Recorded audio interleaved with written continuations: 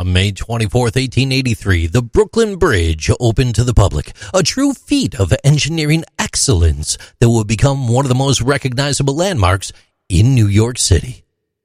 As people walked across the bridge for the first time, they were struck by the sheer scale and grandeur of the structure, with its imposing stone towers and intricate cables stretching high into the sky. The bridge was a marvel of modern engineering, designed to withstand the immense weight of the thousands of people and vehicles that would cross it every day.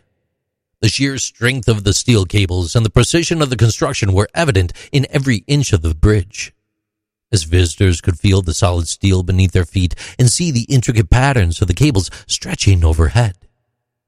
But the experience of crossing the Brooklyn Bridge was not just about the engineering marvel of the structure. It was also an experience of the human condition, the sights, the sounds, the smells, all of the bustling city around. The sound of horse-drawn carriages clattering over the wooden planks of the roadway mingled with the cries of street vendors and the honking of horns from passing ships in the harbor.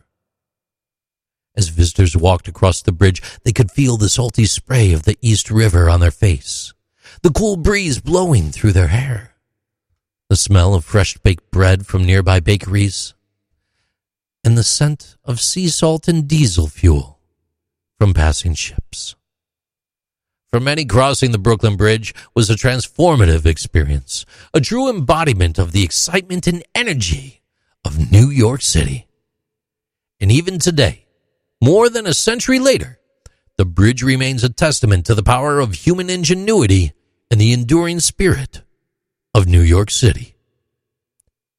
These are Interesting Things with JC.